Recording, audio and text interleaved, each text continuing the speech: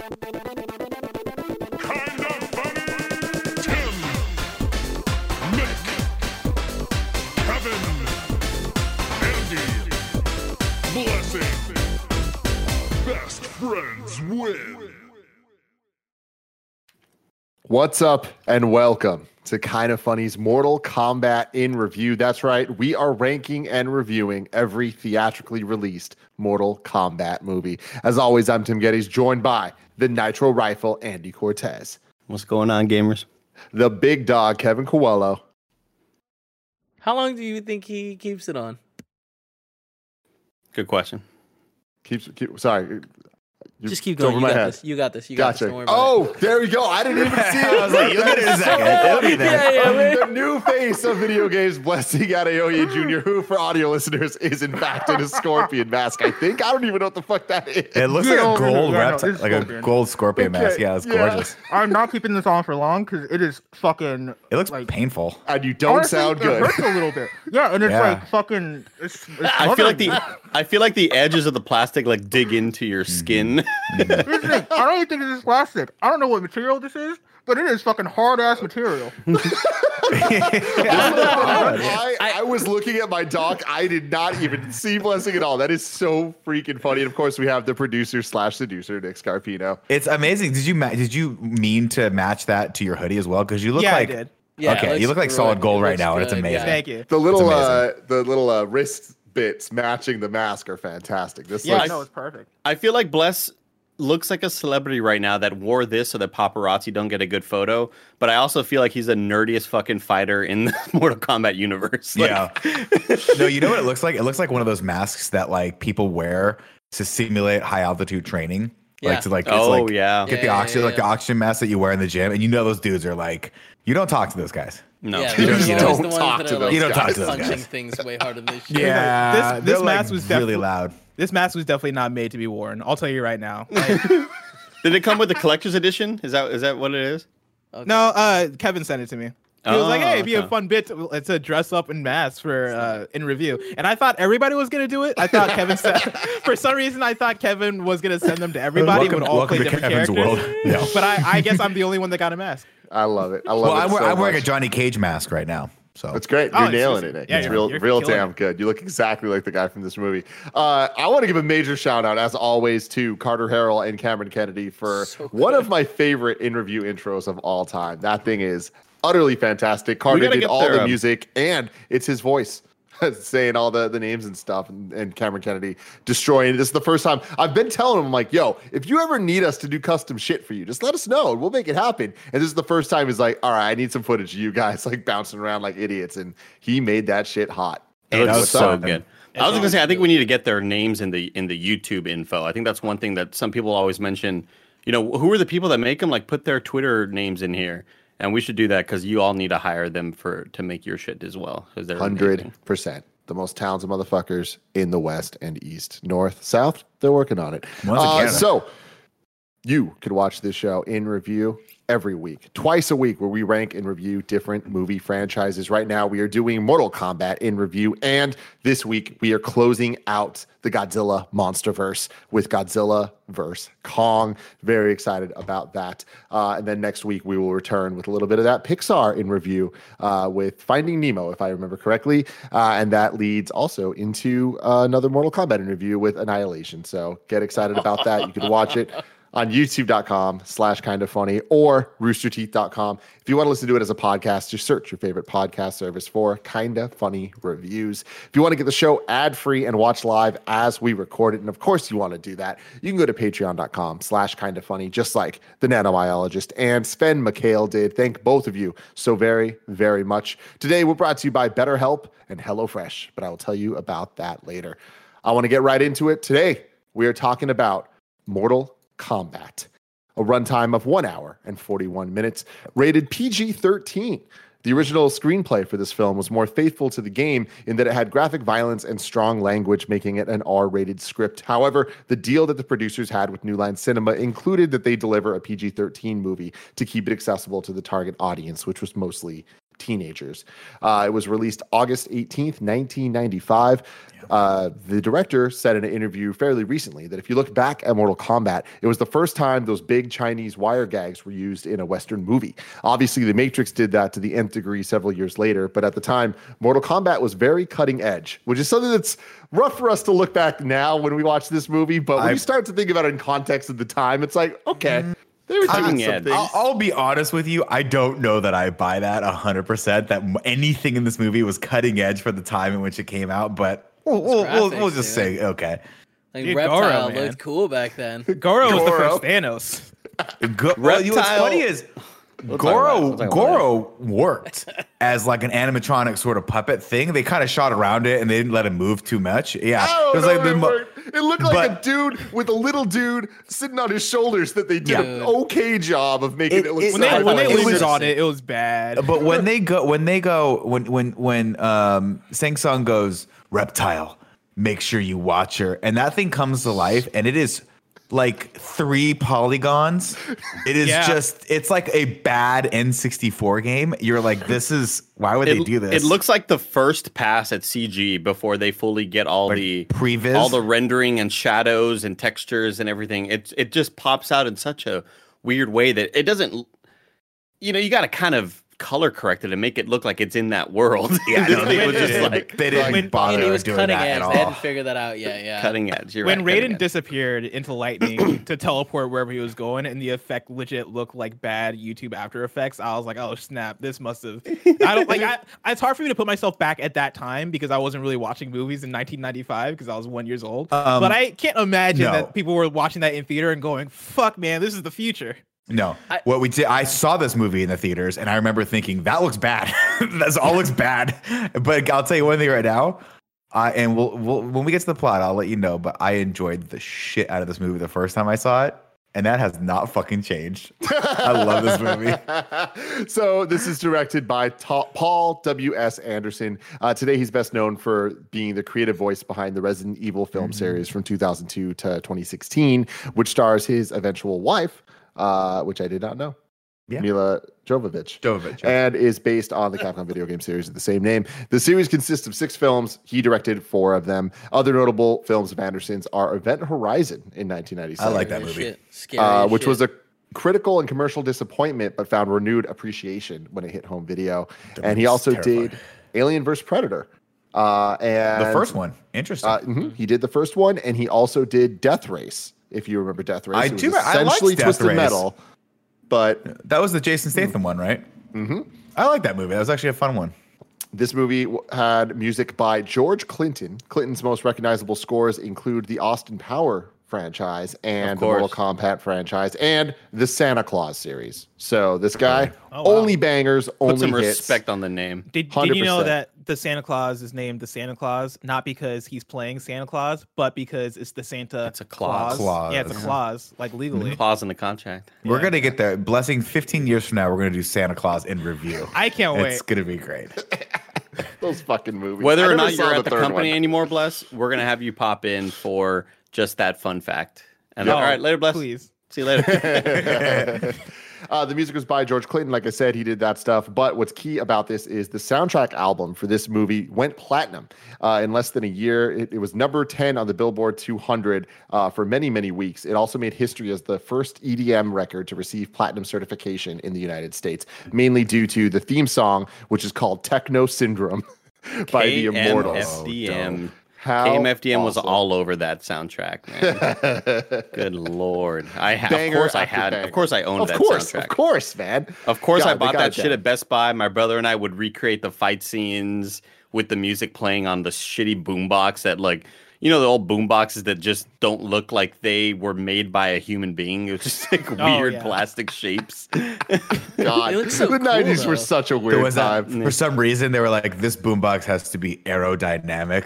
Like what? It can go faster. Like, where's it going? Yeah, that's it. We make fun of Alienware computers a lot, like especially like early 2000s ones. But like, I don't think we talk about 90s boomboxes enough. Yeah. Because like, you're right, Andy. There is a we look to don't. those. There was an things. aesthetic. Yeah.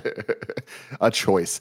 This had a budget of $18 million, and Mortal Kombat spent 3 weeks as the #1 film at the U.S. box office, earning over $124 million worldwide. Yeah, let's start off. Andy, what'd you think about Mortal Kombat? It is just real bad, but so much fun. Like, because I'm laughing a lot, and I know what's gonna happen. Let's get this out of the way. All right, listeners out there, you're gonna say you love this movie, but you hate this and that movie. That always happens. It's the Nick Scarpino 3-finger scale. Is it good? Is it bad, or bad? And this is a bad movie for me. Right in the middle. It's a bad movie for me, rather. I think it's just it's put together in such a odd way. We're just going from fight scene to fight scene with no rhyme or reason. You know, like there's fight scenes where it's like, where was Johnny Cage during the reptile fight? Who gives a shit?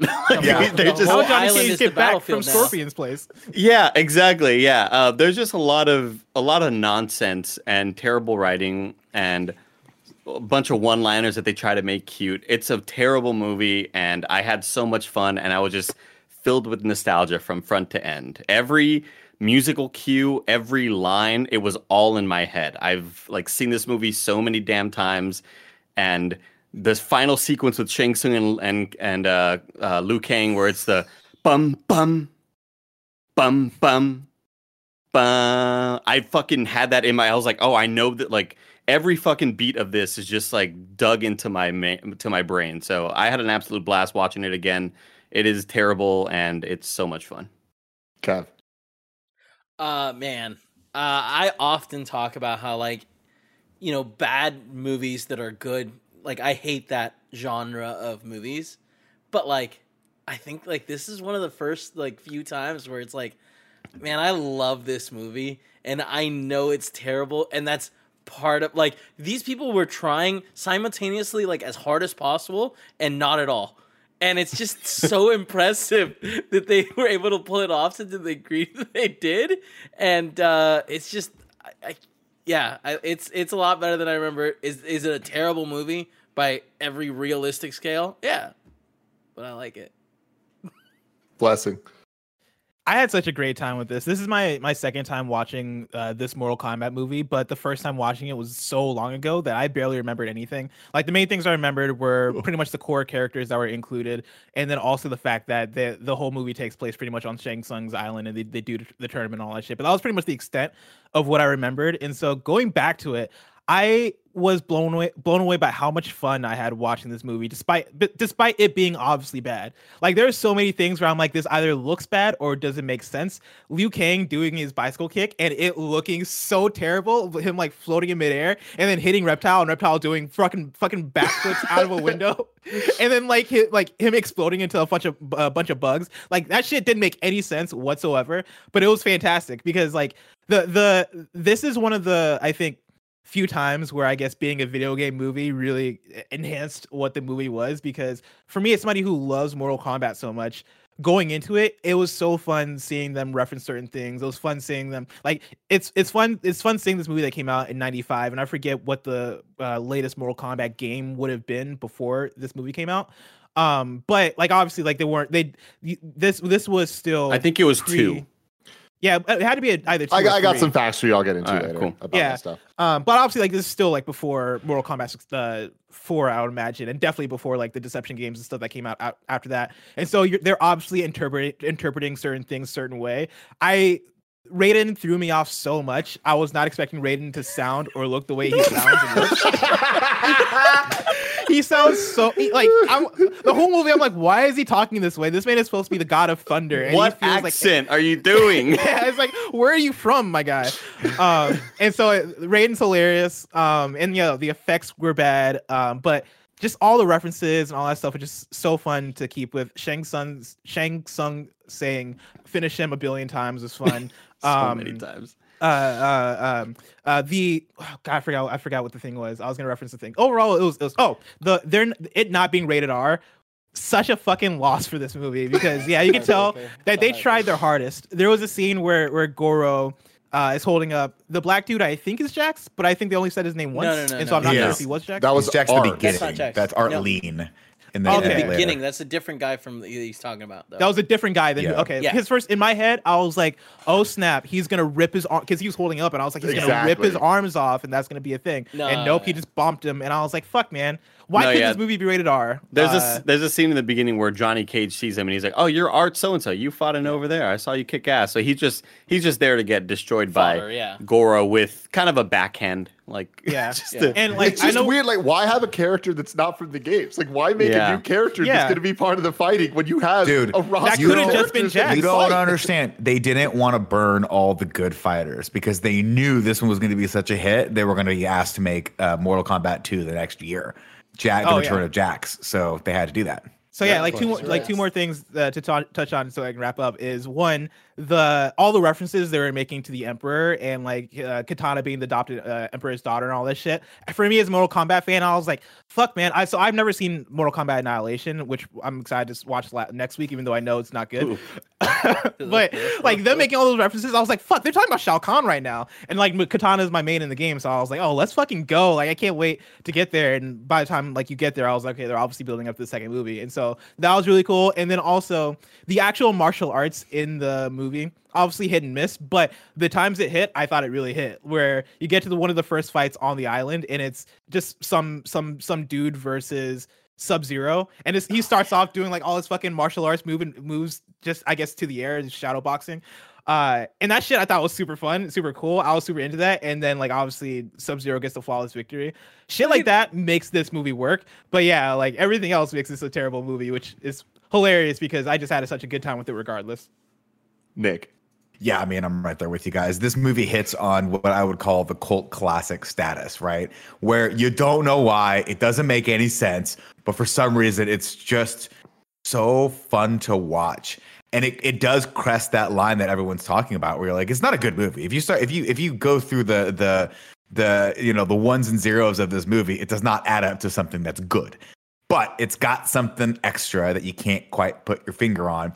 And it's an enjoyment factor that, I mean, I did not expect to have this. I was dreading this last night. And then it started. And from that first drop, I was like, shit. I didn't know I was fucking with. This is Mortal Kombat. You didn't remember this? Get your mind right, Nick. Yeah, get your fucking head on straight.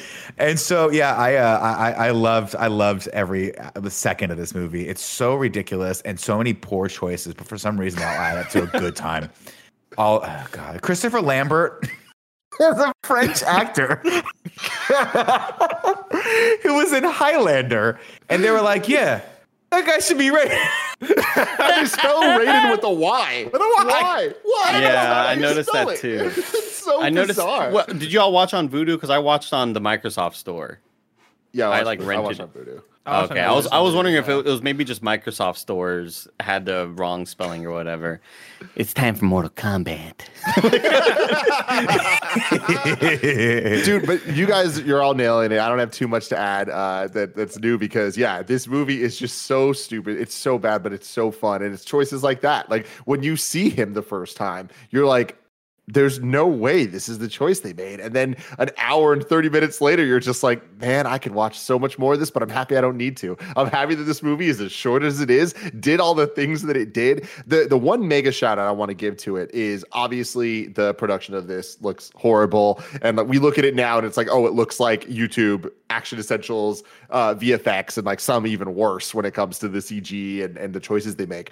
But there's just a look to early 90s movie, late 80s and early 90s movies that are like from the set design perspective. That's where the money's going. And it's like, I look at it and I'm like, oh, we could make a Mortal Kombat movie that is better than this. It's like, we can't because we don't have the fucking set design that gives it that world. And it's the same thoughts I have about the Super Mario Brothers movie where that thing is a fucking train wreck. But the Neo Brooklyn that they got going on looks awesome. And it's like, it allows them to just make these weird choices. And this movie does it so much. And every time they're in a set piece to fight, it's just so perfectly crafted to be dumb as fuck. Like even at the beginning when they're on the boat and there's just an insane amount of smoke around them. Yeah, like, so much fog. The most fog machine's crazy. And it's just like, the whole thing feels like a fever dream in a rave where someone got way too high on drugs that they don't even know what they are. And all of a sudden they're invited to this island to fucking fight to the death, kind of. Like, for a plot that is this basic and this clear and concise, it's really confusing too. And like, what the fuck are they actually doing? What are the rules of this tournament? Like, when are you allowed to fight? When are you not allowed to fight? Why does he fight Katana, Princess Katana? And why when she loses, does Shang Tsung not get her soul? I don't understand. The thing I hate about this movie the most is the scene where he fights Katana, or he fights Katana, and Katana's like,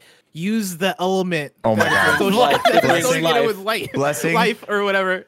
And then she whispers. He hears it. And he's just like, hey, no water. Yeah, like. In your next fight, use the element associated with life. Which brings life. Just say water. Just say water. You're whispering it. Like one. First of all, how'd you know he was gonna be fighting Sub-Zero? But regardless of that, when he was why the fuck did you know that was gonna be the solution? Because the actual way that comes into play is him. I guess throwing a bucket or whatever. Raiden brings the buckets in and drops them off, and looks at the camera like, "Hey, you figured it out?" And walks out. And like he throws the bucket at Sub-Zero, as Sub-Zero has like this, I guess, frozen force field around him, and that turns into a spike that impales Sub-Zero. That made fucking zero sense, especially in the way that she said it in the way before, and the way he internalized it. That made zero sense. That was the most bullshit I've ever seen in a movie, but also it was hilarious. But so I guess I got that out of it. It was totally worth it, Bless, because there was nothing better than seeing her just kind of walk through the doorway. First off, who's judging these fights? Like, who? Like, is there? Where's the ref? Exactly. These went down. Was she backstage, or what's the deal there? How did she get into this I don't area? understand why she's allowed to be. I guess she's a representative from like the others. I don't know. I don't understand what her character's position in this organization is. Is she like a commissioner level? Like where's she? I mean, in the lore of Mortal Kombat, she's like the daughter of Shao Kahn. She's like a Denian, and so like I guess theoretically, like she should be of her own side, right? Like if you should have Outworld and Shang Tsung and whatever the fuck he's doing. You should have the Earth realm, who are like the good people who are here to fight for Earth, and then you also should have like other factions from other realms. And Danny is kind of its own thing. I don't understand her role in this film. Like you're absolutely right. They don't really define it well because it's confusing whose side she's playing for. Well, on top of that, like the funniest thing about this movie from a character perspective is we're talking the early 90s with this, where Mortal Kombat was one of the most popular things in the fucking world because of the violence, because it was in the news for all of the, Dude, I was like scared of Mortal Kombat. Stuff. I was a Street Fighter guy, and when people would play Mortal Kombat, I was like, I'm not fucking with those guys.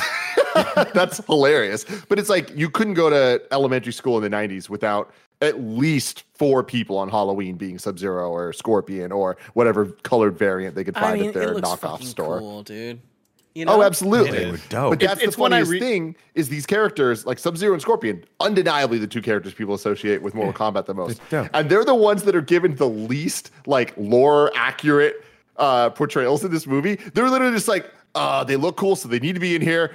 They're just going to be here under mind control. Is that what they said? Like, they're just the minions. Okay, sure. Let's have them have a couple fight scenes. Like, I love that because it's just the dumbest decision they could have made. It very much felt like they were like, "Hey, here's a bunch of characters. We're not gonna fuck with whatever their stories are. It's just us trying to figure out how to put these characters together." And for Scorpion and Sub-Zero, like that's the thing about Mortal Kombat 2 is that Mortal Kombat has weirdly deep lore when you get into it, right? Like you have the Earth Warriors, you have like Scorpion who fights with the Shirai Ryu, you have Sub-Zero, but then also in like the later Mortal Kombat stuff, like the original Sub-Zero ended up being Noob, and there's a new Sub-Zero who's actually Sub-Zero, and then like when it comes to connecting all these different stories together in movie form, it probably gets really difficult. And back then, way less lore, and so they probably could have figured it out. But there was very, very little lore at this point. So Mortal Kombat 3 came out earlier the year that this came out. So this didn't have anything to do with that. Annihilation is kind of an adaptation of the Mortal Kombat 3 story.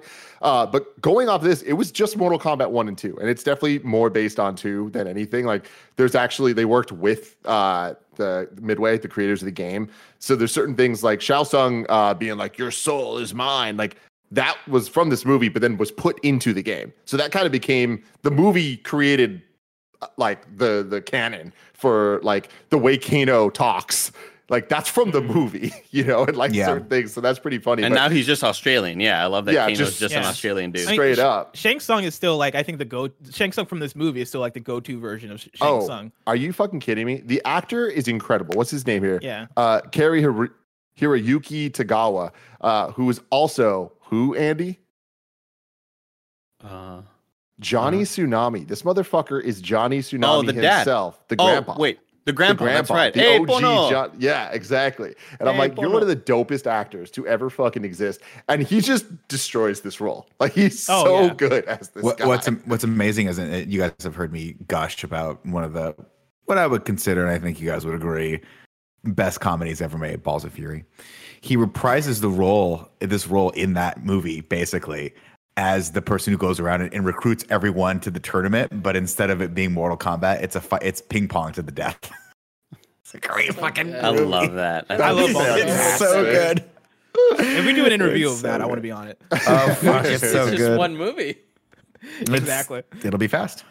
Some facts I want to get through with you guys. The game-related stuff here. Although the events of the film are primarily based on the events of Mortal Kombat 1, it features some notable elements from 2. Katana was introduced in the second game, where Reptile's reptilian nature was also first demonstrated. He was also only seen in human form in the first Mortal Kombat game. After defeating Scorpion, Johnny Cage drops an autographed picture of himself. This is a reference to his friendship move. Liu Kang uses his bicycle kick match against Reptile. The Shadow Priests, seen before the final battle, were first seen in Mortal Kombat 2 as part of the backgrounds. Sonya Blade is held captive and chained in Shang Tsung's tower, similar to how she was chained to pillars in Shang Kahn's arena in Mortal Kombat 2. Sub-Zero's ice grenade, which he uses in the demonstration and now for a taste of things to come, is a fatality in the second game, and a special move is referenced when he freezes the water that Liu Kang spills on the floor. When Johnny Cage kills Scorpion, he uses his shield with serrated edges to slice through his skin to a PG-13 degree, which is a reference to Kung Lao's blade-rimmed hat and his associated fatalities. In terms of casting, I was surprised there was no Kung Lao. I didn't realize that he wasn't in this movie. I thought that was kind of weird. Yeah, he was in part 3. He wasn't in part 2, I don't think. Okay. Of the game? Of the game, yeah. Oh, you know what? I think you're right. That actually makes sense. So then some casting stuff. Cameron Diaz was originally cast as Sonya Blade, but she dropped out because she had a wrist injury, so she couldn't fight. No, he was definitely in part 2. My bad. He was definitely in part 2. That worked out for her. But he wasn't in part 1. Like, it seems like the cast of the movie is very much based on one. Ernie Reyes Jr., Nick, was at one point considered for the role of Liu Kang, who is Kino from Ninja Turtles 2, Secret of the Ooze. He would have been good. Oh, nice. I mean, honestly, I do like that. I forget the actor's name that ended up being Liu Kang, but I like him a lot. I think he did a great job in this. And I'm not just basing that purely on his hair, because his hair is glorious. It's everything. Nick, who do you think was considered for the role of Johnny Cage? Oh, Johnny Cage. I'm going to go with Keanu Reeves. Oh, no, wow. It's that level, though. It's that type. Patrick Swayze? We're talking early 90s. I mean... Robert Downey Jr. No, Robert Downey Jr. was deep into his alcoholism in the early 90s. There's 2 of them. 2 of them? The Winklevoss brothers? Tom Cruise. Okay. And or Johnny Val Kilmer? Depp. Oh, wow. Johnny Depp. Yeah, by the way, this was a New Line Cinema movie. You can't afford either of those actors. You're not getting Tom Cruise to be your fucking movie in 1995. It was like Tom Cruise was doing like The Firm in 1995. He was winning Academy Awards. He's not doing They then approached another actor who turned them down because he wanted to do the Street Fighter movie instead. That man? Van Damme. Jean-Claude Van Damme. Damme. Who Johnny Cage was originally based on. Really? That's surprising because Johnny Cage just feels like he's so like 100% all-American, and Jean-Claude Van Damme is very Belgian. From Brussels. Yeah, he's from Brussels. But hey, Ed Boon, the creator of Mortal Kombat, was the voice of Scorpion in this. Very cool.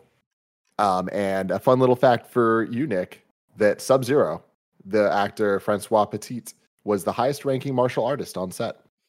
Oh, very cool. Yeah, that's cool. That's fun. Yeah. So they better. I feel like you guys respect him.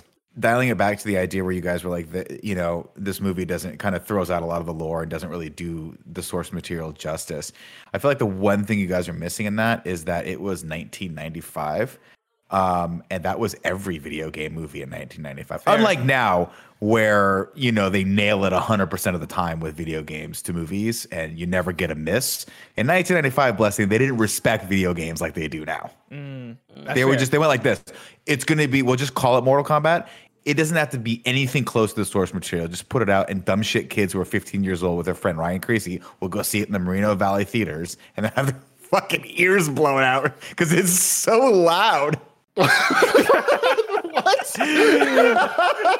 I'm gonna explain it to you guys. Right fucking now, ladies and gentlemen. Go for it. As we start off the plot to Mortal Kombat, it has begun. Now, Nick, I have an intro, bro. Jesus Christ. I apologize. Can you go do it?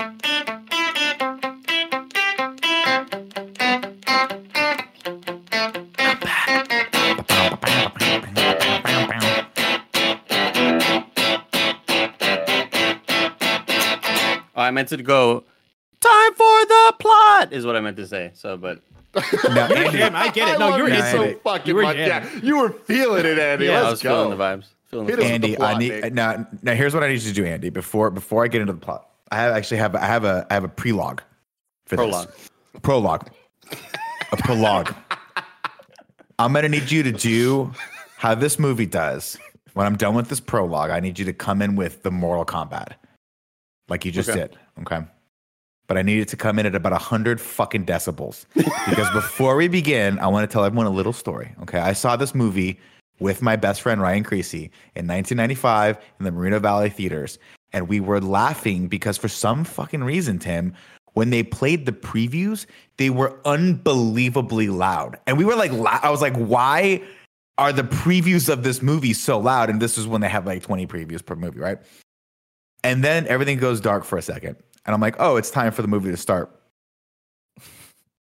And the fucking song hits. And it was so loud that we both covered our ears, but we were also exhilarated by the sound of it. And I was like, I am fucking 100% in on this movie. And we walked out screaming about how much we loved it, mostly because we couldn't hear anymore. Andy hit me with the song. This is what it sounded like.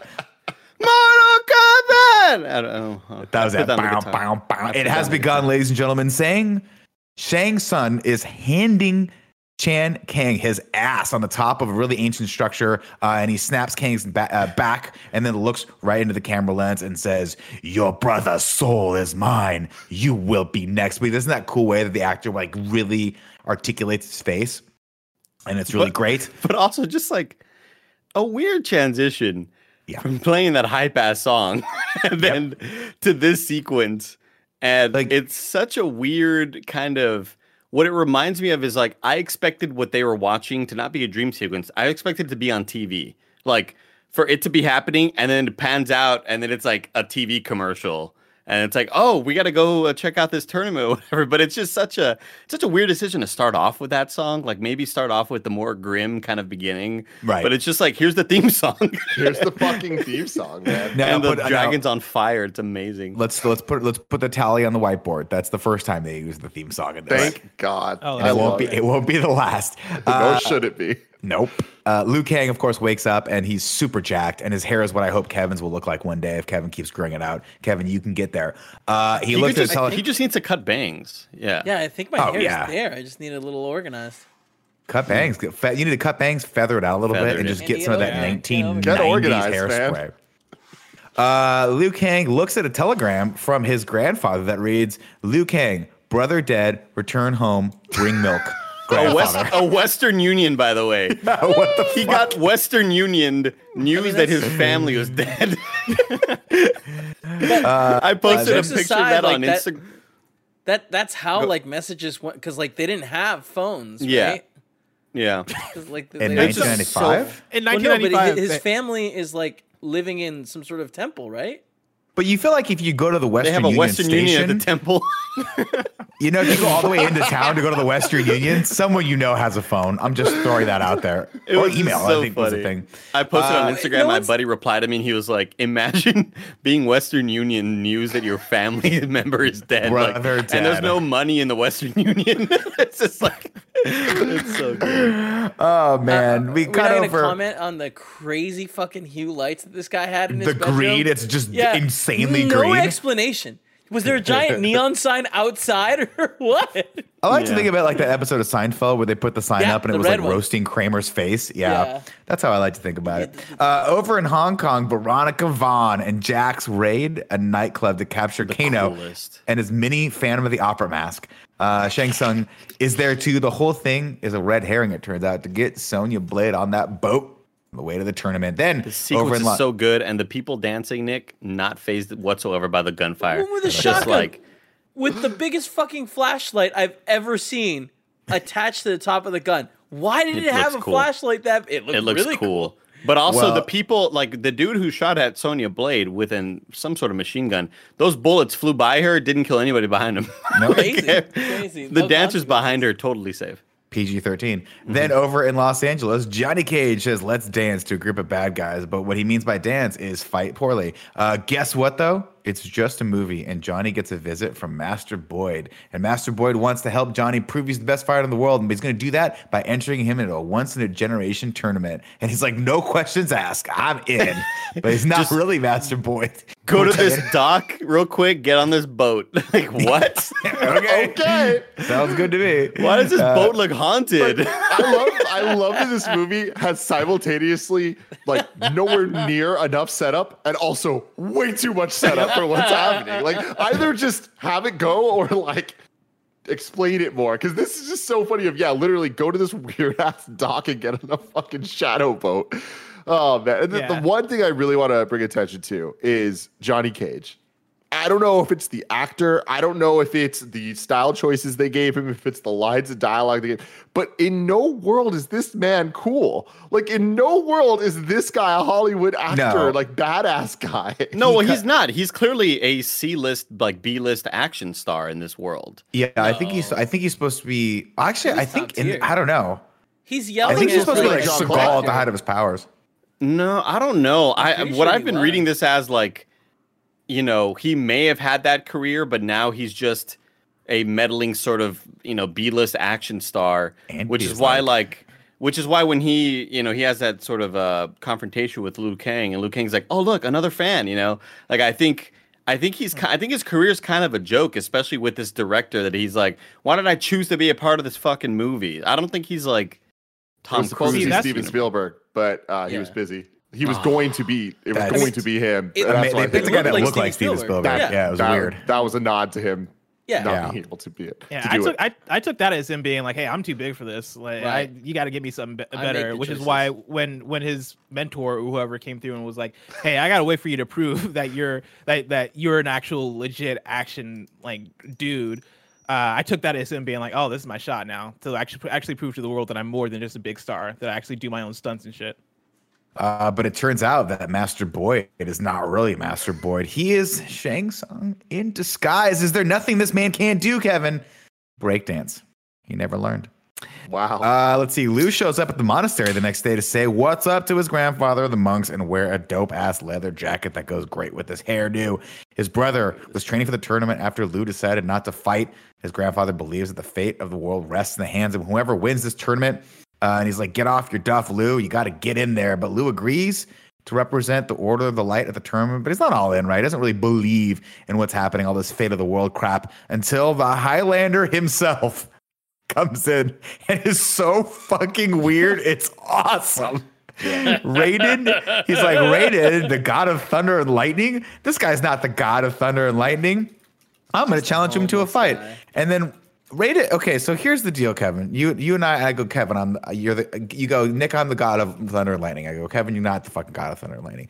Right. And then not only do you hand me my ass in a hand-to-hand combat fight, but when you look at me, lightning goes through your eyes. Yeah. Yeah. At that point, I would probably believe it, right? Yeah, sure. But Lou's still not in yet. Just remember, he's still on the fence about the whole God of Lightning thing. But they end up going anyway. Well, one question here, just see if you guys like where we're at. The why was his brother killed?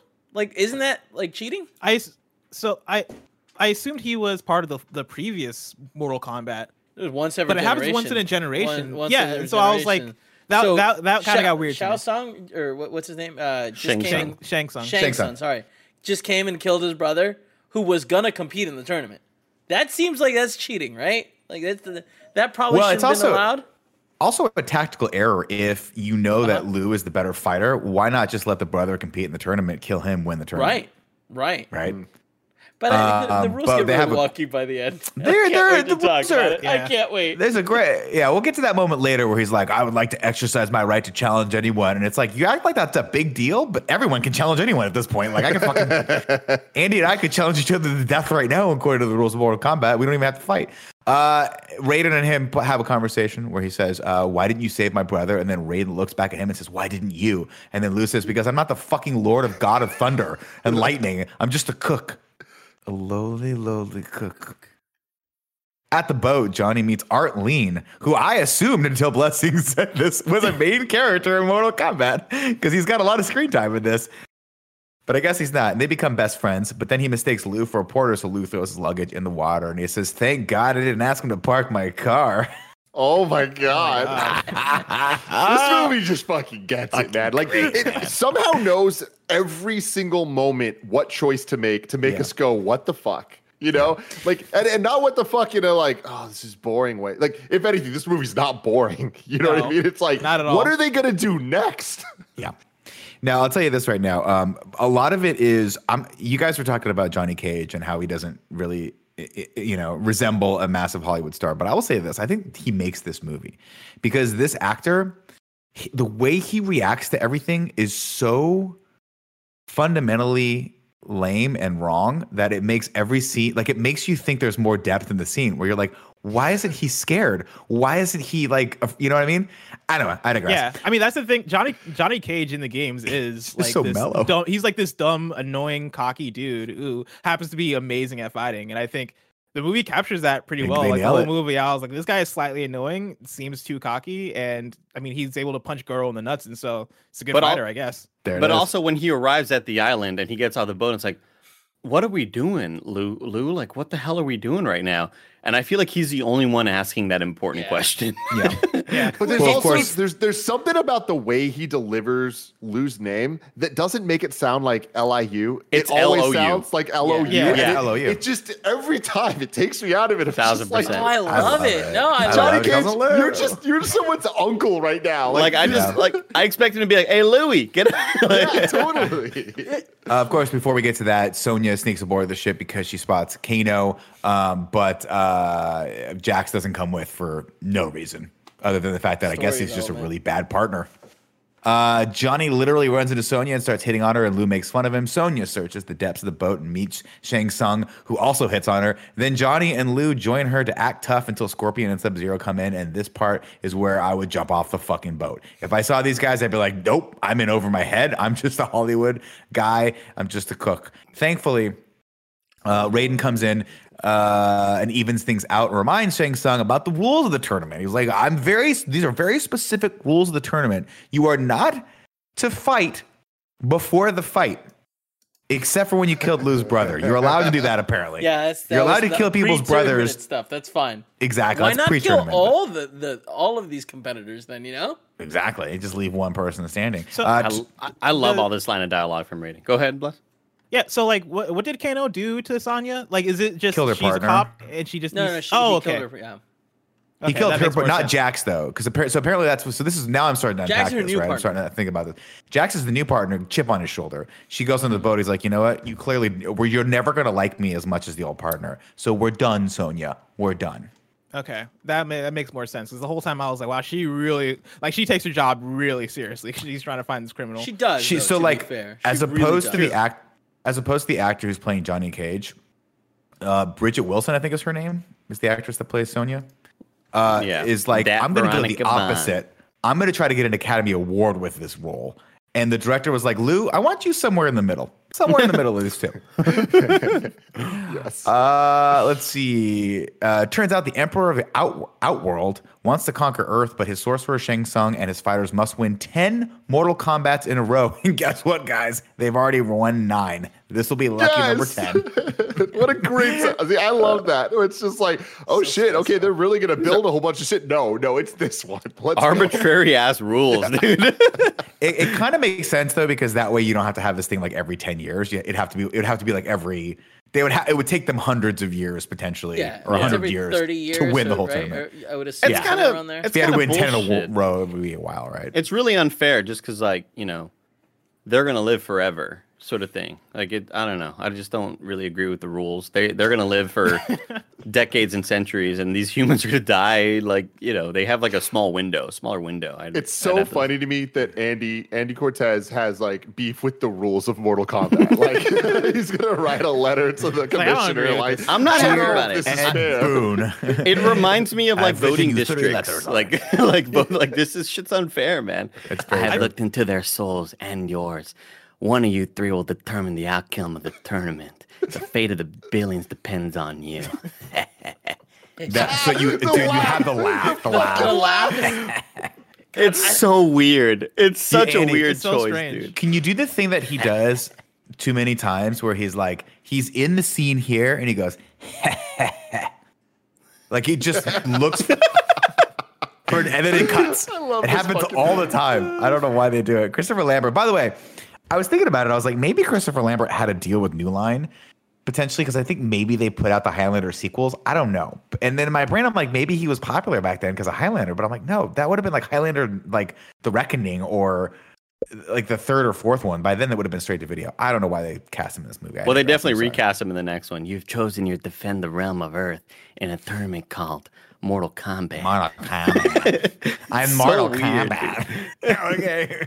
Cool. Anyway, Raiden has looked into all the fighter souls, and only Liu, Sonya, and Johnny have what it takes to save the Earth. Liu wants to challenge Sang now, but Raiden says you're not ready. And then Liu's like, "What do I need to do to get ready?" And Raiden's like, "Eh." And Liu's like, "No, fucking tell me now. Why don't people just tell me what I need to do?" And then he goes, "It has begun." Love the effects in this film. I put that here because I think this is the part where Shang Tsung goes, "It has begun," and then all of the like the skulls and fucking snakes and shit are like flying through the materializing air around them. Again, Like, what is this? what's happening? Just like jump. You could swim back still. You can turn away and not do this. But by the way, in the sequences prior to this moment with Shang Tsung, where they're all sort of standing there talking, the background is so clearly a black drape with little holes poked in it to create starlights, or little lights kind of to create the stars or whatever. A matte painting, basically. Yeah, because you can see the background. It's getting blue light from their blue light source that's creating the blue light on set. It just looks really terrible. It's so funny to look at.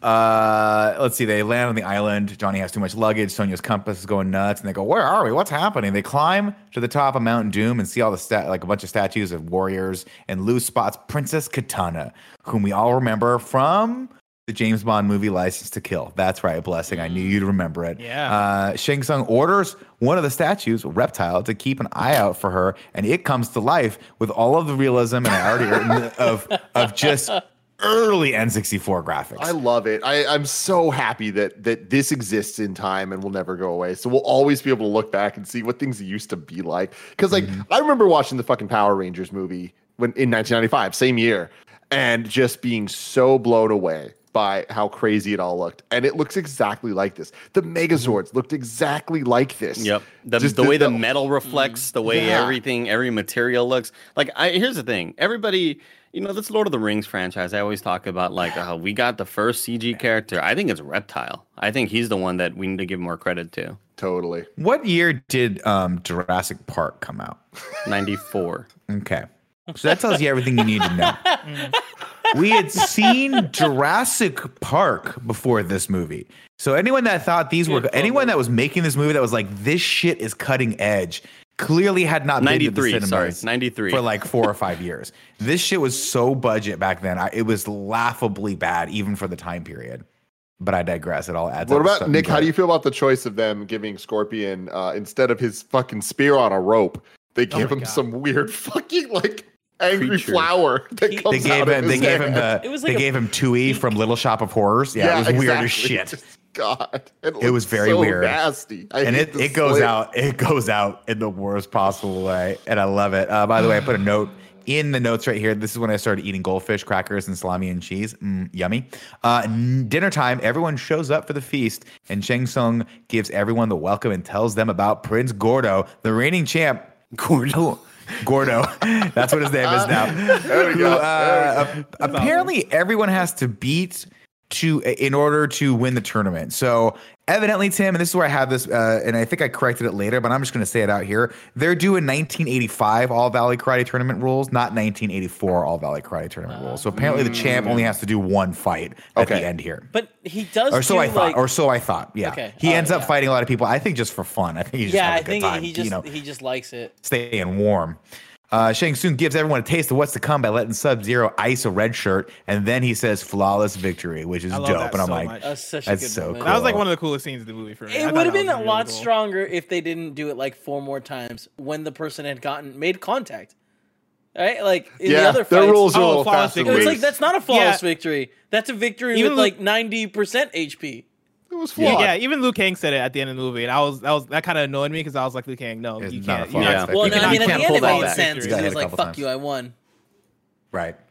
Goro watches as Johnny, Sonya, and Liu chase after Shang Tsung.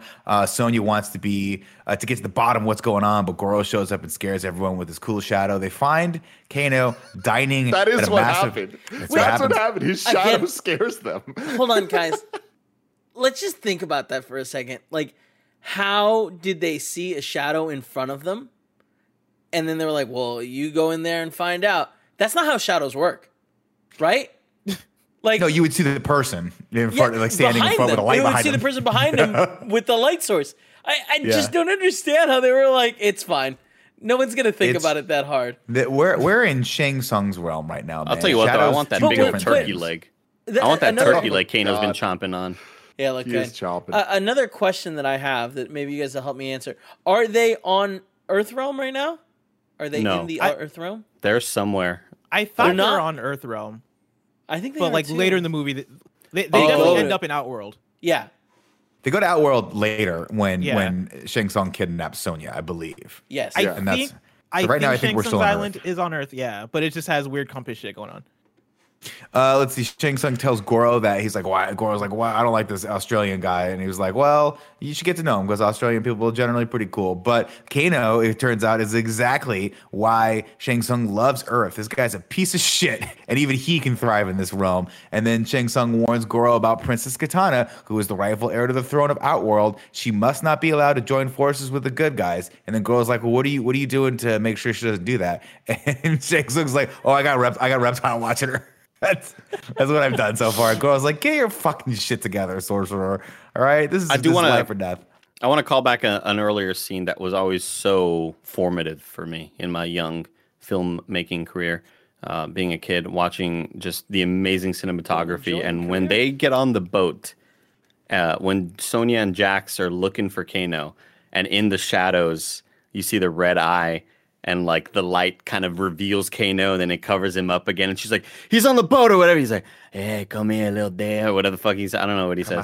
But that's the scene of like the light kind of like revealing him and then unrevealing him. It looks so badass. Like, dude, this is a film right here. This is a film. That is it. People That is need a to be talking motion about picture. this. Come Oscar time, people will be talking. Bro, at that time, did you think people would still be talking about this film 30 years later? Because we are. Let's see. Before we keep talking about it, though, let me tell you about our sponsors. This episode is brought to you by HelloFresh. With HelloFresh, you get fresh, pre-measured ingredients and mouth-watering seasonal recipes delivered right to your door. HelloFresh lets you skip those trips to the grocery store and makes home cooking easy, fun, and affordable. And that's why it's America's #1 meal kit. HelloFresh cuts out stressful meal planning and grocery store trips so you can enjoy cooking and get dinner on the table in about 30 minutes or less. A lot of people at Kinda Funny have been using HelloFresh, including Kevin. Isn't that right? Yep. And I love it. What do you love most about HelloFresh, Kev? So we do the vegetarian options because Paul is a vegetarian. And I can't believe how many different vegetarian foods I'm eating that are phenomenal. There's so many. That's great. That's great. And that's the whole thing. HelloFresh gives you a ton of options based on your diet, based on what type of food you're looking for. They offer the flexibility you need with customizable orders every week. You can easily change your delivery days or food preferences and skip a week, whatever you need. So you can go to HelloFresh.com/morning12 and use code morning12 for 12 free meals, including free shipping. That's HelloFresh.com/morning12. Next up, I want to give a shout out to BetterHelp, our new sponsor, BetterHelp Online Therapy. A lot of us take care of our bodies, but 2020 and 2021 have been tough. So you might also want to be taking care of your minds. I mean, definitely, you 100% do. It's been really rough.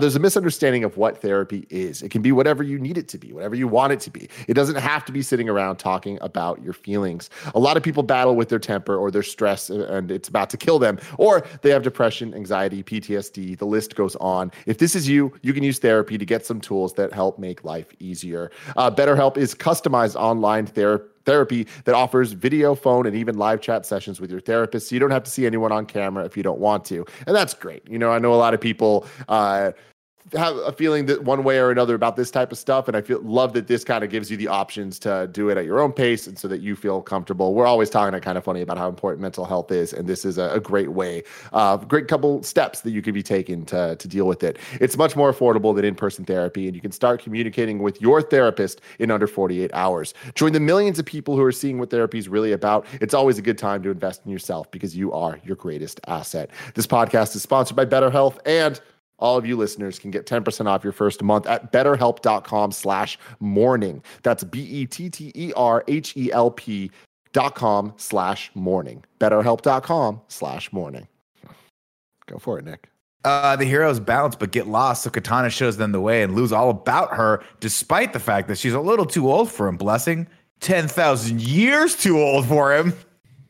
And then Reptile blows some venom onto Lou's face, and they get lost. So they head back into the Spiderway hallway. Thank God there was no consequences to that. It just ended up being like water sprayed in his eyes, or he was like, "Oh, it doesn't feel good." Guys, there was no long-standing effects. It didn't melt his eyeballs or anything. He was fine. It reminds me a lot of when I used to travel with one friend, Mirabella, and he used to bring a face spray onto planes to keep the skin on his face hydrated. No, that is a true story. No. That is a true, God, I love 100% true story. I love France so much. Another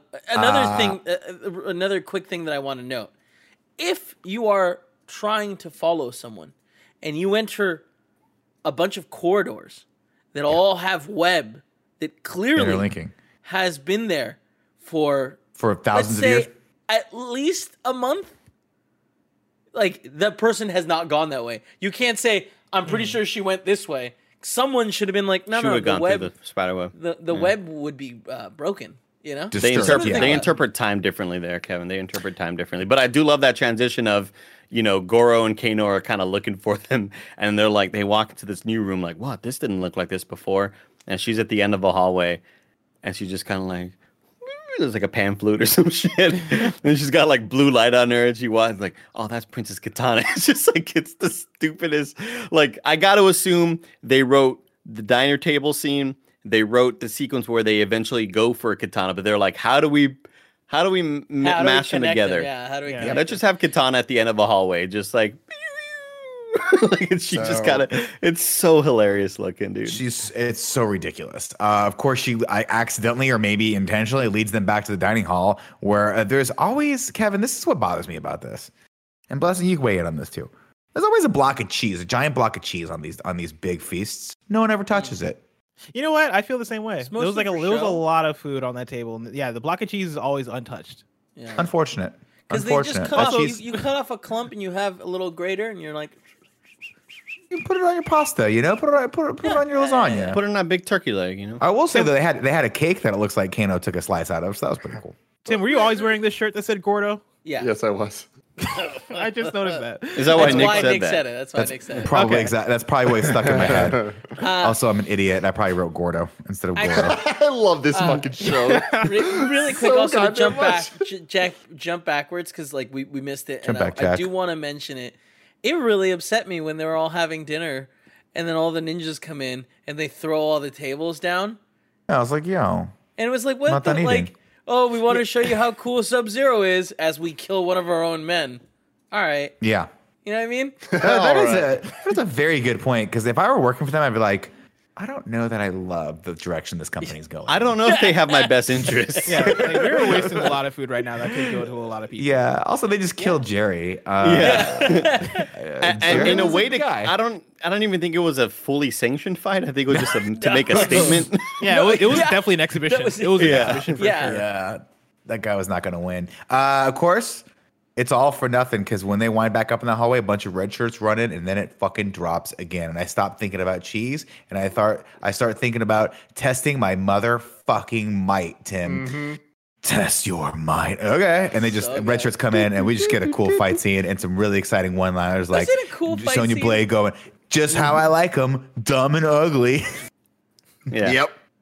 Yep. But when the music kicks in, like, I'm sitting here and I'm like, hell yeah. They just don't make them like they used to, man. And in really some don't. ways, that's a good thing. In others, I'm telling you, motherfuckers, why are you so scared to have dope songs that you just play during cool scenes? Let that happen. Just let it happen. Play them again. If we don't fucking hear this song in the new movie, it's gonna suck. Get the fuck out of here. Like, there's no, like, there is a chance that we hear this song in the new movie. There's no I chance. do think there's no chance that we hear, like, in the credits. We hear it in the Like, credits. I could see it being the credits song. But, like, Like a- I like wish a that real that was I want the it case. in the movie. I want it in Dude. the movie. I want it in the middle of a fight. I want it to happen at no less than 3 times. Yeah. But, Exactly. like, I just don't think that's going to happen.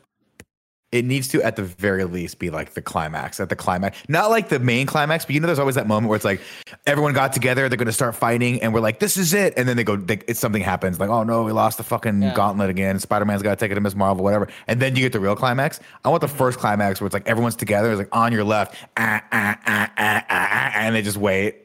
And then start fighting, I feel like in 2021 you're gonna get like the slow violin, like dramatic version of it. I'll take where it. it's like I'll the take any dun, version. dun, dun, dun, dun, Well, yeah, the trailer kind of had something like that, So But They're so gonna many of bring these the song trailers back. have it in the trailer, and then they don't have it in the movie. And like, I get it doesn't work for every movie, but Mortal Kombat is the type of thing where, like, if you're not going to do that, why are you even making Why it? you no, even making a I movie? think the fact that they're even making a Mortal Kombat movie, I think the people know. I agree. I hope Dude, so. you make a Mortal Kombat without this song, and it's like a Fast and Furious movie where Vin Diesel doesn't mention family 17 times. Like, you Right. have to have that. Anyway, When he fought in the car in the last one. I mean, I love God, this movie so so It did. much. The car deserved it, dude. Raiden walks them all back, interrupts and stops the fight again, because apparently this is all completely legal according to tournament rules. And then he walks them all back to the room and tells Liu that most likely Shang Tsung will fight.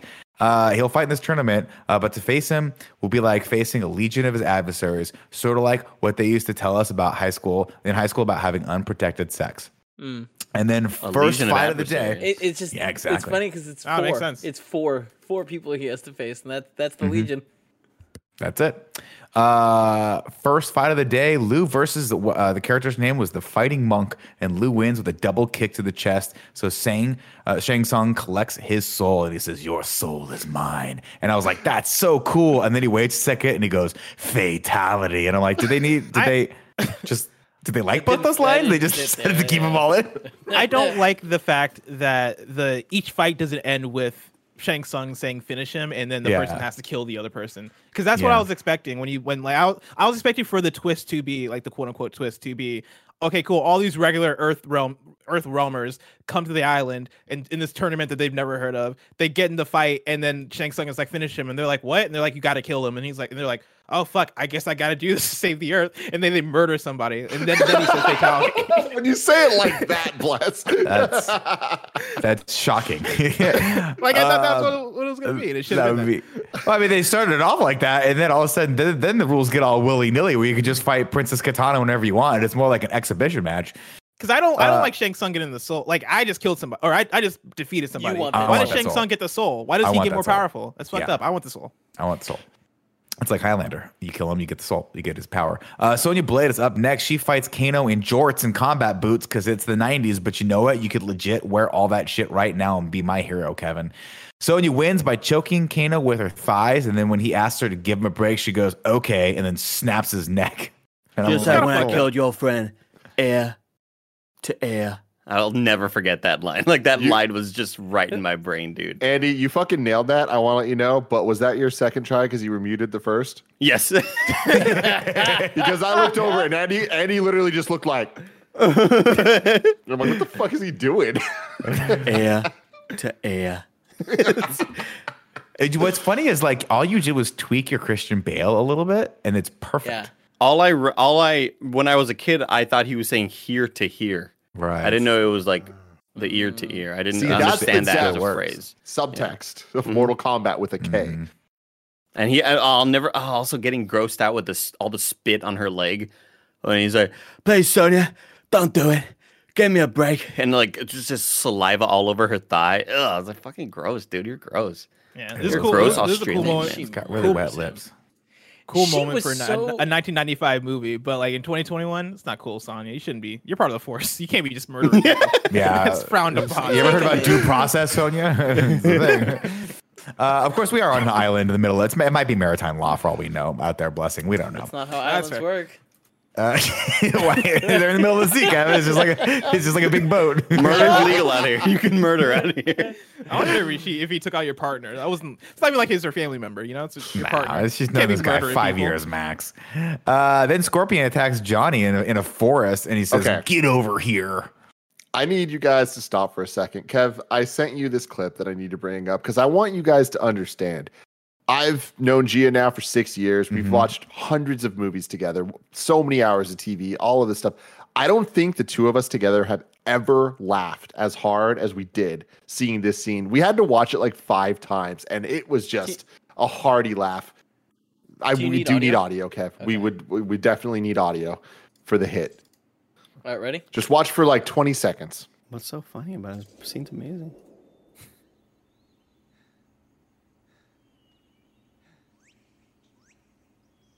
You think about the cartwheel in?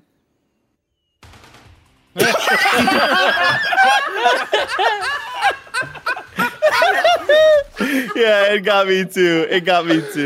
Dude, Look at the graphics in this thing. Look at it. God, it's bad. The cartwheel in from just nothing. And Johnny Cage is so scared in these fucking trees. He looks back so many times. Like we just watched the 20 seconds of like of when the actual funny part happens. He's looking around way longer. Yeah. There is way too much bullshit. But him just looking, it cutting it, then Scorpion doing the most bitch ass cartwheel with the music drums. hit. So great. The percussionist, like I can imagine the percussionist like watching the scene, like wait for the cartwheel, chicka chicka chicka. It's so good.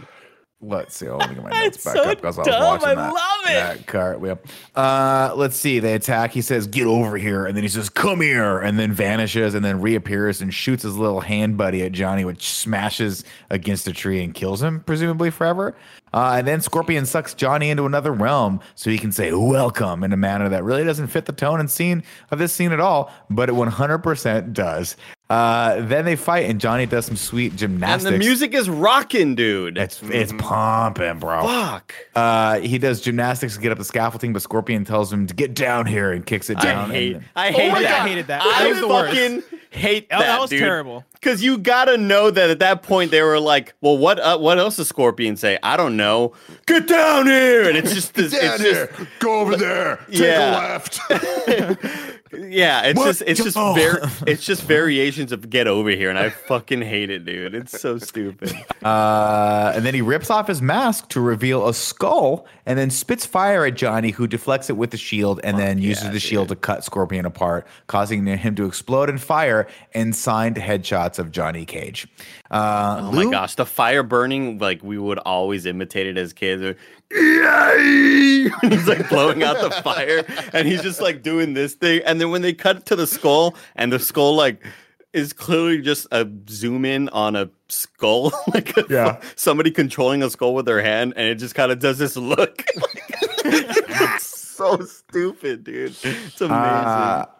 Next up, we got Lou fighting Princess Katana, and she tells him that she was like, as they're fighting, she's like, in order to win the next match, you must use the element that brings life.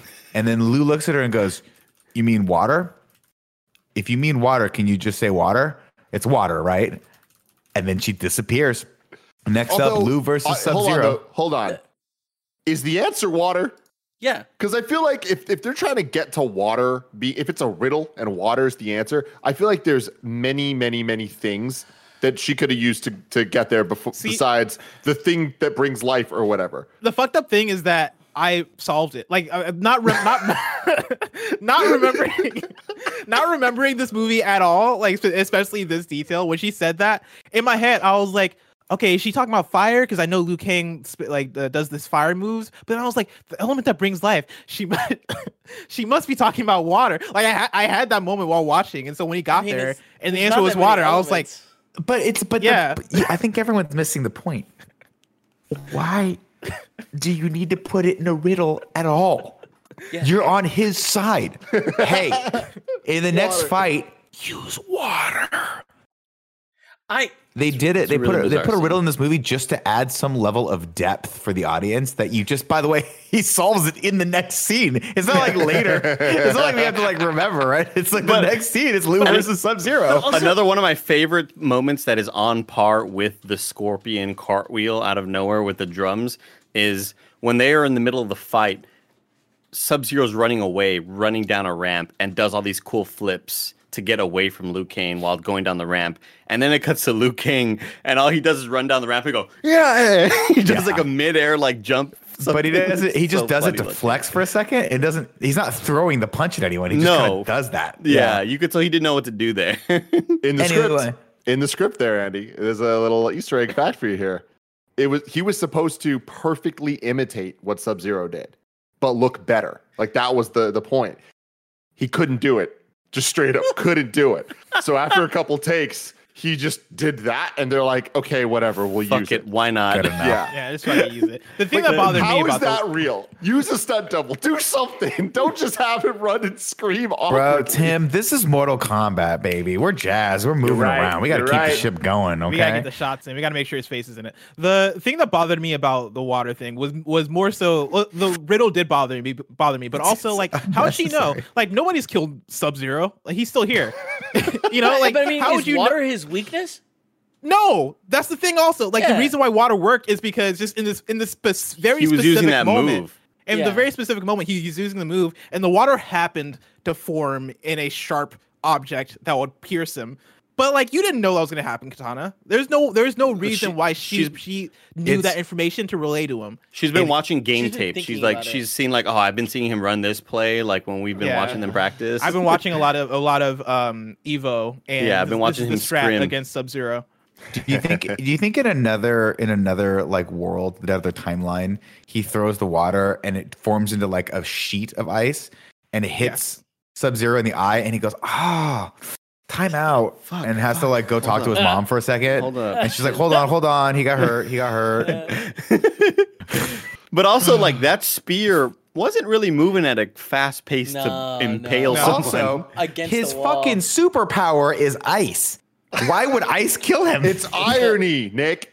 Dramatic irony. Also, if you threw water into like a freezing temperature like that, it would just like fucking like dissipate. It probably turn into snow, actually. Yes, like dust. Yeah, well, not dust, but like powder, like snow dust. Snow. Yeah. Hey, we're getting real technical here, guys. This is Mortal I'm from Kombat. Illinois. I know We're moving around. You know, we're doing this thing. Of course, he as he's fighting, Sub-Zero's losing. He forms the bubble, and Lu's like, I don't know what to do. And we hear Princess Katana's words echo one more time. Mind you, we just heard those words 30 seconds ago.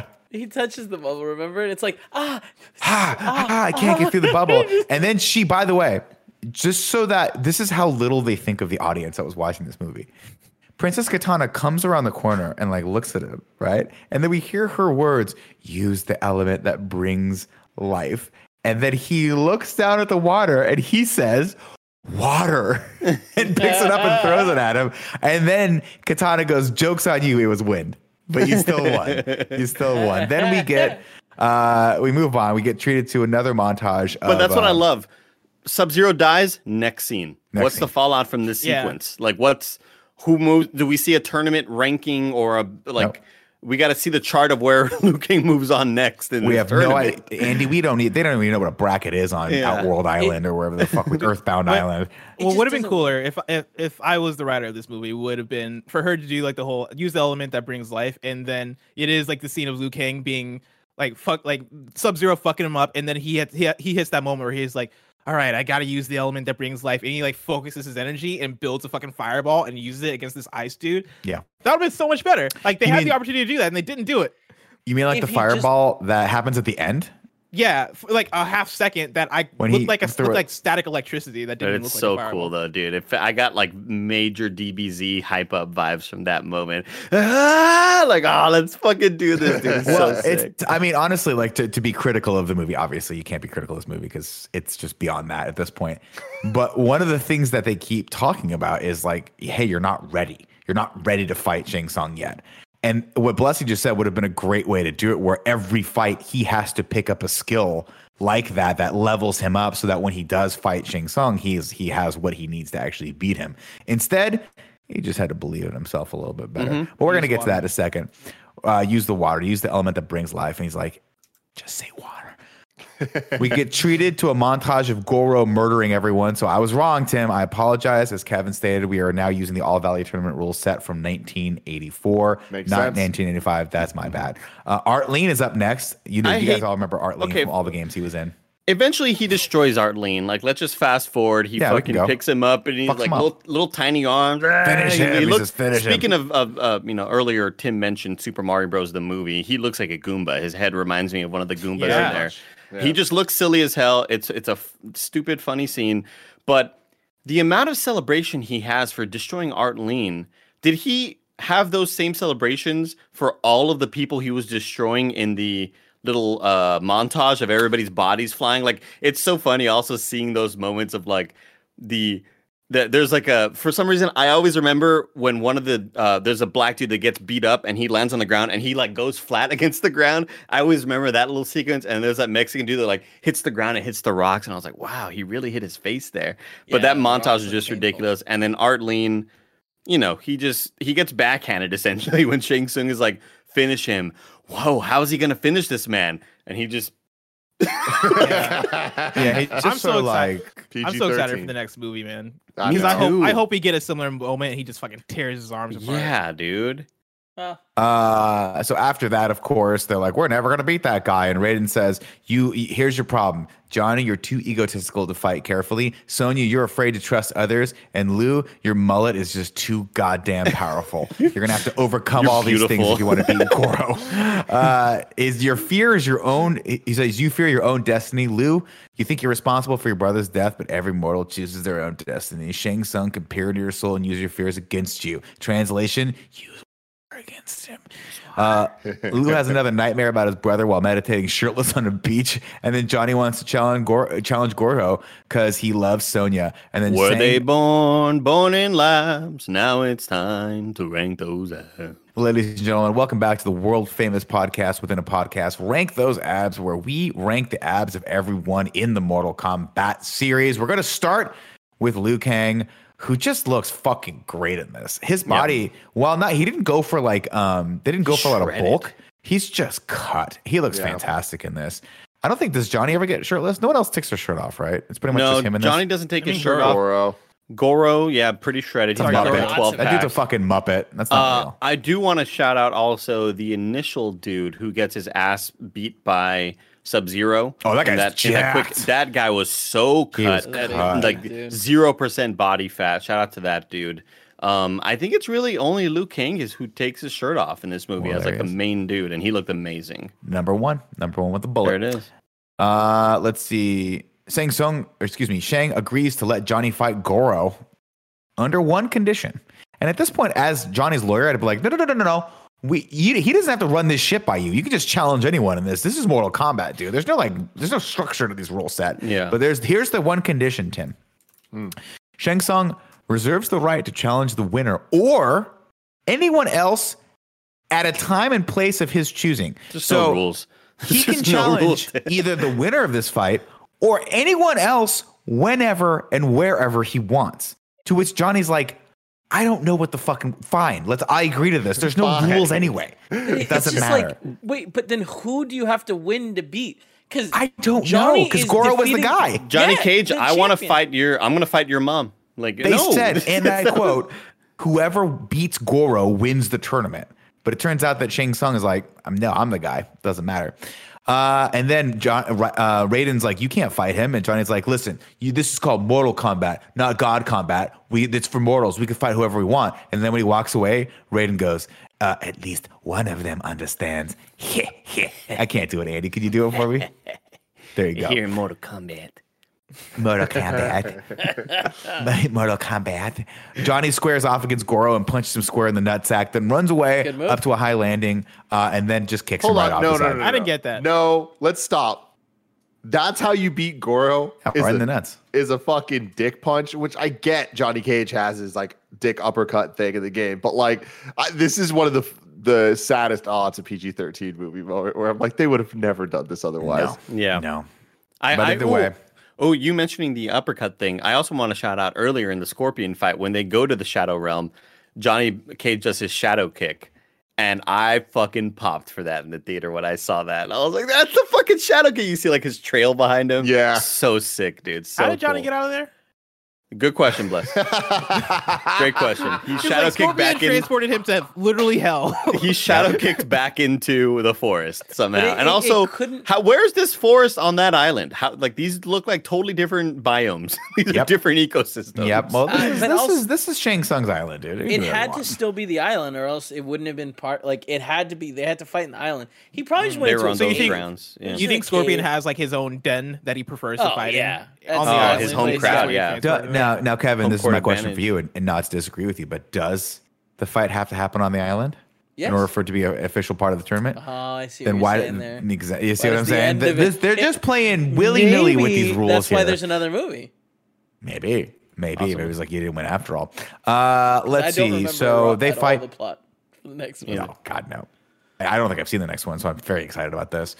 He beats Goro by knocking him off the side of the cliff, and then he goes, "This is where you fall down." And then Goro, sure enough, falls down. Then Shang Tsung exercises his right to challenge, and he chooses Sonya. Use the element that brings life. Hint, it's water. Shang takes Sonya to the Emperor's castle in the wastelands of Outworld, where Raiden cannot follow. Why? I don't know. Turns out, though, there's one last rule. Sonya, it turns out, has to accept the challenge, which she knows because apparently she spent the whole boat ride reading the rule book and nobody else did. Also in Outworld, The if you look, instruction manual where Yeah. every word that has a C in it is spelled with a K. with a K, it's like, God, this is so hard to read. It's like, okay, never mind, it doesn't matter. Also in Outworld, if you look hard enough, you will find another guide. And then he disappears. To which he was like, and then Lou's like, is it Katana? It's Katana, right? Why don't you just fucking tell me what's happening?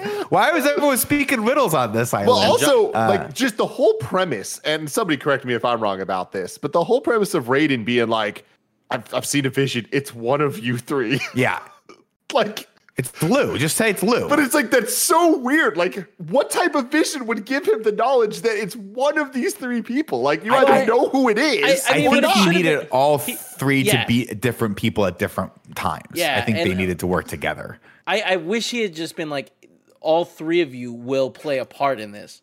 Then, Yes. yes, Yeah. that would have made a lot That's more what sense. that would have made more sense. Yeah. Yeah. Instead, he was like, it's going to be one of you.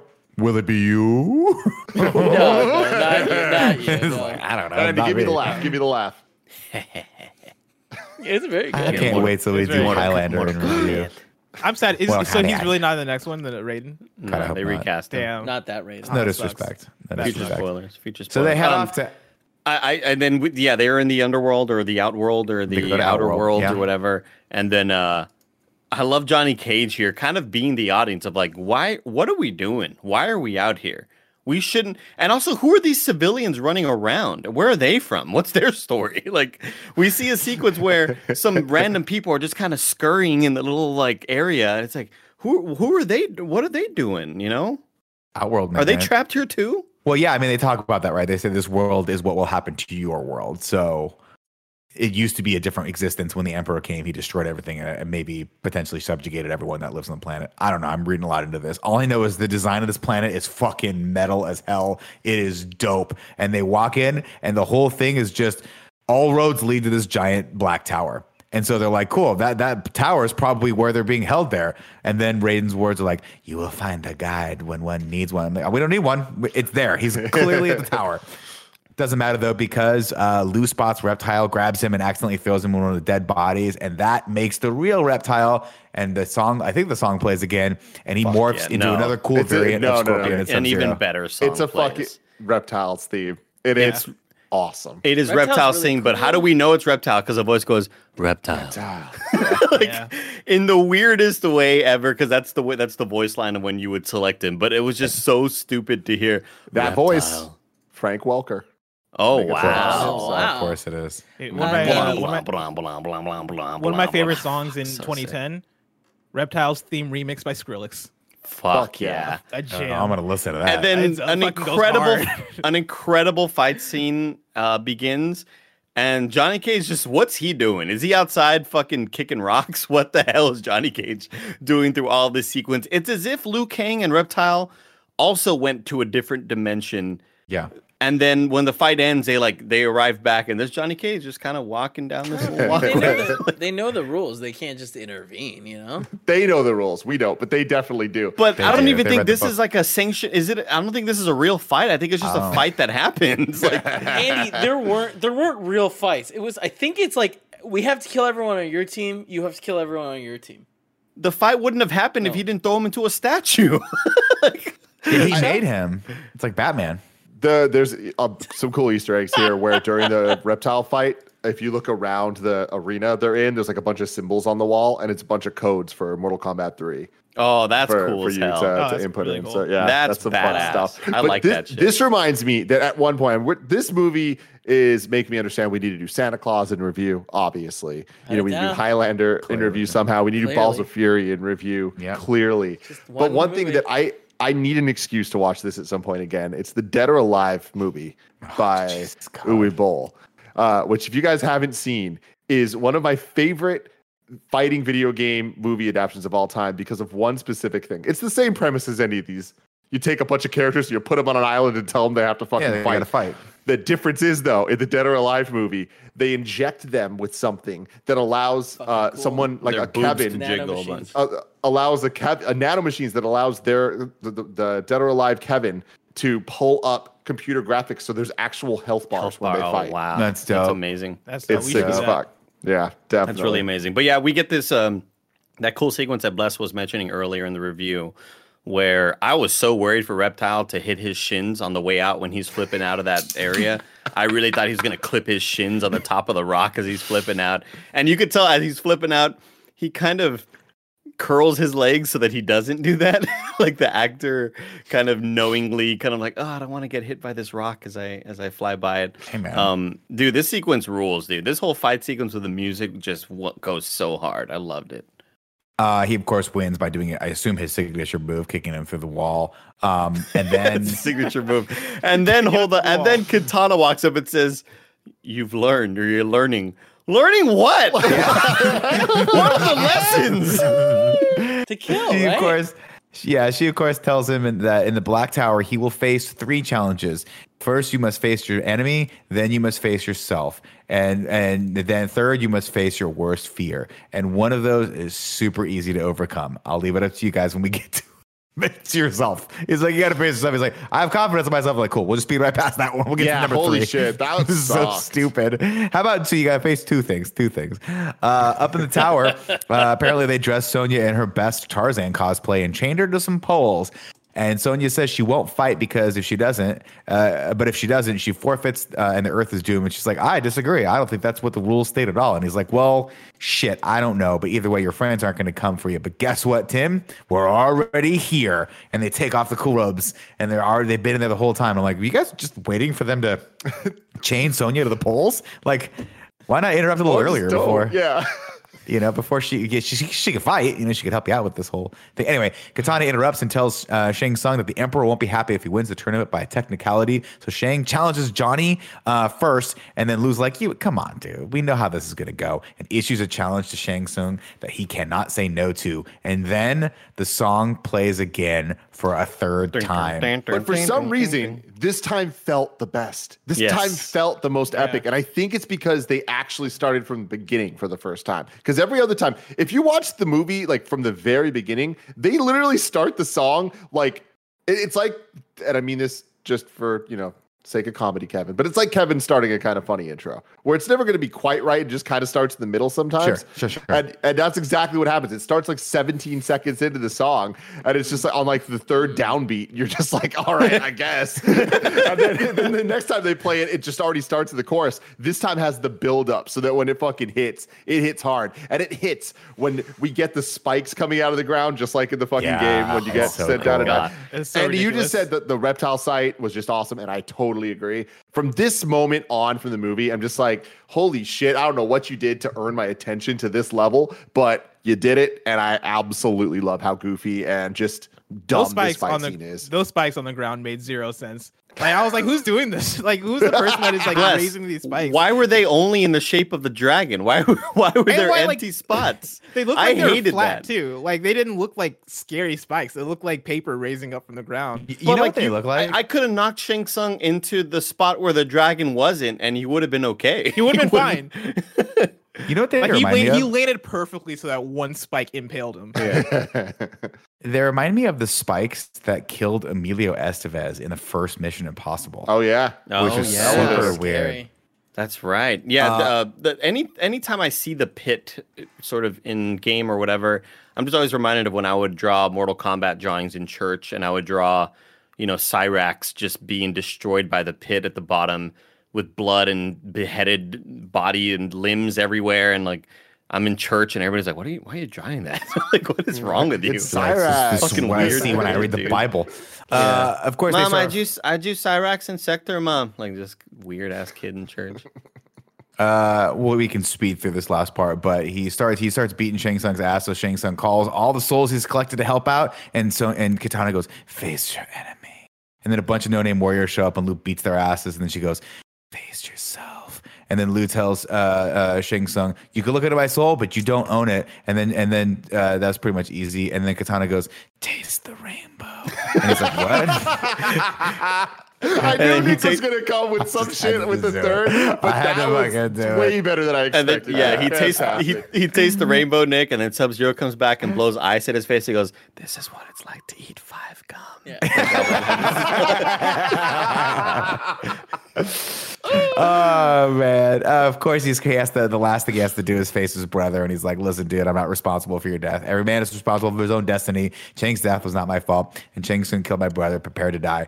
Chang morphs back into Shang Tsung, and Liu orders Shang to free all the souls he's taken and starts slapping him around until he does. And then when Shang won't, I always get emotional at this part, dude. Like, I knew it was coming in my mind. I remember the music, and I remember this triumphant score with a lady in the background just wailing and just like singing along. It sounds like something that you would see on one of those CD advertisements for like the one that Enya would be on, for example. Okay. Like, I feel like she'd be on the soundtrack, and so would this song. Mm-hmm. And this moment, I don't know why, like I'm tearing up at this part where the brother comes back and he's like, "Lou, one day we'll meet again." Like, it gets me every time, dude. It's the music, it's the actor. I think that moment rules. I'm tearing up right now. It's emotional. I love it. I also really love. We skipped past this, but it's totally fine. I do want to talk for a second about when Art dies and his soul gets pulled in. It's the first time we really see his soul get absorbed. They had one effect they could use, but the effect was so funny. Like, him just kind of getting pulled in, and like it kind of just distorts in a weird, like, the body swirls in his eyeball. Way. Yeah. It was, and you could tell they were like, that effect costs so much money. We can only do it once, and it has to be when he kills Art Lean, because he's the only character other than the 3 that we know. He's the only person whose name that we know. Let's see. Liu beats his ass with a flurry of strikes and then uses a Hadouken to knock Shang Tsung into the spiked Mortal Kombat logo below. And when he's dead, he looks down at him and says, flawless victory. Oh fuck! And it was not a flawless victory. It was not. He got his ass beat quite a bit. They went back and forth. Also, you know what I really fucking like? What I laugh at every time when he dehydrates into an alien. No, is the is like as the fight is about to begin, they thought it'd be necessary for the cameraman to be on top and follow Liu Kang as he runs up the stairs. Like it's such a weirdly long shot of him just like running up, and then it's following, and he arrives at the top of the stairs. Like it's so stupid, dude. I was like, why did they keep this run up in there? Wait, like, just you're so right. Like that was so awkward. Yeah, and it took so long. It took so long. It's so funny looking, dude. Of course, Liu tells his brother, one day we will unite, and Liu is like, but not too soon, right? And then he bounces up to heaven, and then Liu locks eyes with Katana and the rest of his friends as yet another dope-ass beat drops, and he says, let's go home. Of course, when they get back to the monastery, Raiden is there to greet them, and Liu says, I guess you knew it would end this way. And then Raiden says, Andy, didn't have a clue. It's so fucking weird. And then everything goes dark and the sky fills with a lightning storm. And then we hear the Emperor go, bow to me, you weak, pathetic fools. I've come for your soul. And then Raiden replies, I don't think so. I don't think so. I don't think so. And everyone strikes a pose as the Mortal Kombat song plays for a fourth fucking time. That got me. And it could be more of a perfect ending. I don't think so. This is so hype. And granted, so much of this is like freaking 8-year-old Tim watching this, just being like, this is the coolest thing I've ever seen. But it was limitless potential. It ending with the fucking song, I was like, cool, that secured that song in my head for the next 40 years of my life at least. But on top of that, I'm like, there's going to be more of this fantastic movie. How? How is that possible? How is this fair? What did I do to deserve this? Good for you, Mortal Kombat. Good for you, Paul Anderson. Yeah, the way that they use Shao Kahn actually get me hyped for the next movie. I applaud it for, because that was the thing over the course of the movie. I was like, fuck, are we gonna get him? Are we gonna get Shao Kahn? Are they gonna introduce him? Are we gonna introduce him? And at that final shot where you see him as like this fucking giant, I was like, all right, let's go. You got me. Dude, honestly, Bless, I think it might be the first time that I've ever experienced a movie like this leading into a next movie that is kind of, like an MCU style thing. It blew me away when I was in theaters. I could not I was so fucking hyped up. It was awesome, dude. Yeah. Because at this point, we'd been playing MK2, and I think MK3 may have been out by this point. Yeah, just so awesome, dude. I do have on camera, I do want to show off the run up. I'm going to switch this really, really quick. Here we go. Let me just transition. Is it on? Do you see this? Please tell me this is MK. Yeah, we see it. Or okay, you see this? No. This is just the run up. Movie. Yeah, this is just the run up. Does not look great as a still. It's just so funny. Obviously, it's a little bit smaller. Your soul is mine, and he's like, "Well, fucking, I'm gonna get you," or whatever. And then, but the camera just thought it would be a good decision to like follow him the entire run up the stairs. Like, dude, it's so long that it's like you laugh at it because it's funny, but then it just keeps going, and then you laugh at it again, but then it keeps going so long that you're just like, whoa, what they're still filming this. It's like, you guys could have cut this. Like, you guys could have cut just him be on top. It's so good. Oh, man. Andy, hit me with a little bit of that haiku in review. Oh, right. I forgot we were doing that, dude. My bad. Hold on one second. I think I have everything set up. I mean, you remember how many syllables are in the middle, right? 7 syllables in the middle. You need 5 for the first and last line. If you're not poetic, no need to fret it. Haikus don't need to rhyme. Haiku in review. Haiku in review. You can go to patreon.com/kindafunny, just like Ignacio Rojas did, to write your review in haiku form. He says, 90s-ness aside, with good fights and close to game, I give it thumbs up. Yasin Bulhan says, the fight's iconic. Liu Kang's hair is amazing. Boys, it has begun. Then we got, of course, miscellaneous coming through with the plot in review. Shang Tsung trickery, tournaments a mystery, flawless victory. Wow. It started, I guess. How was Cage's fight the best? This lawless contest. Now the end's in sight. Play the theme song every fight. Liu Kang tests his Might. That was Holy great. shit. And then That Nat was Vu comes in and says, taking a page out of Miscellaneous's book for the Mortal Kombat haiku. So there's a couple here. A battle for Earth. 3 warriors prove their worth. Right on Shang Tsung's turf. Lose bicycle kick. Goro gets punched in the dick. Shang Tsung and his tricks. The fatality. great. You can't win by treachery. Flawless victory. So good. So good. I don't think we shouted out how they did a good job using each of the characters' signature moves. Oh, yeah. Like, Johnny Cage got the nut punch in, Liu Kang got his bicycle kick in, Sonya got her leg flip thing. Good job with that. Scorpion, It was Sub-Zero, cool. obviously. I did. Oh, yes, yeah, obviously they did that. Andy, hit it. Ragu. Bagu. What's up, everybody? Welcome to Rad Guys Talk Bad Guys here for Mortal Kombat in review. Today, I guess we're just going to say it's mostly Shang Tsung and Shang Tsung. Goro. And Goro, I put Goro in there too. fair. Yeah. Coming in at number 1. So they're going to stay at number 1 until next week's Mortal Kombat Annihilation. Annihilation, that's the Yeah, one. that's how I you also want to choose to point say out that. way early in the movie, a part that I enjoyed is just how unfit I believe to be a cop that Sonya yeah. is.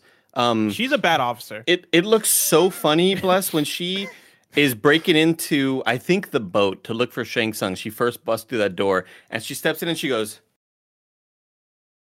and she points her gun like Oh, it's in the bad. slowest way possible. Like if the dude was on the other side, you're getting shot. But Yeah, it's she just was like getting murked. it's her way of busting in. I might even just bring it up right here, but it's just so funny to see. I fucking laughed so hard, dude. But then Like- also, as an officer, it's not your job to enter a death tournament. It's not your job to You're right. It's true. to murder the man that you're after.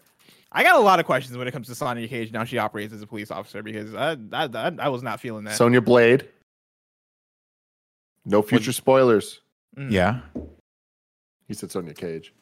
Oh. Oh, did I say Sonya Cage? Oh, I see. They Yeah, make yeah. it work. Mind blown. Yeah, she's they could have trained her a little bit more in the tactics. But I also like what organization does she work for? Is she LAPD? Is she Interpol? Like what? You know what I mean? That's a very good question. What is she, an In FBI the agent? game, in the latest game, I think she works for the military, but I'm not even sure.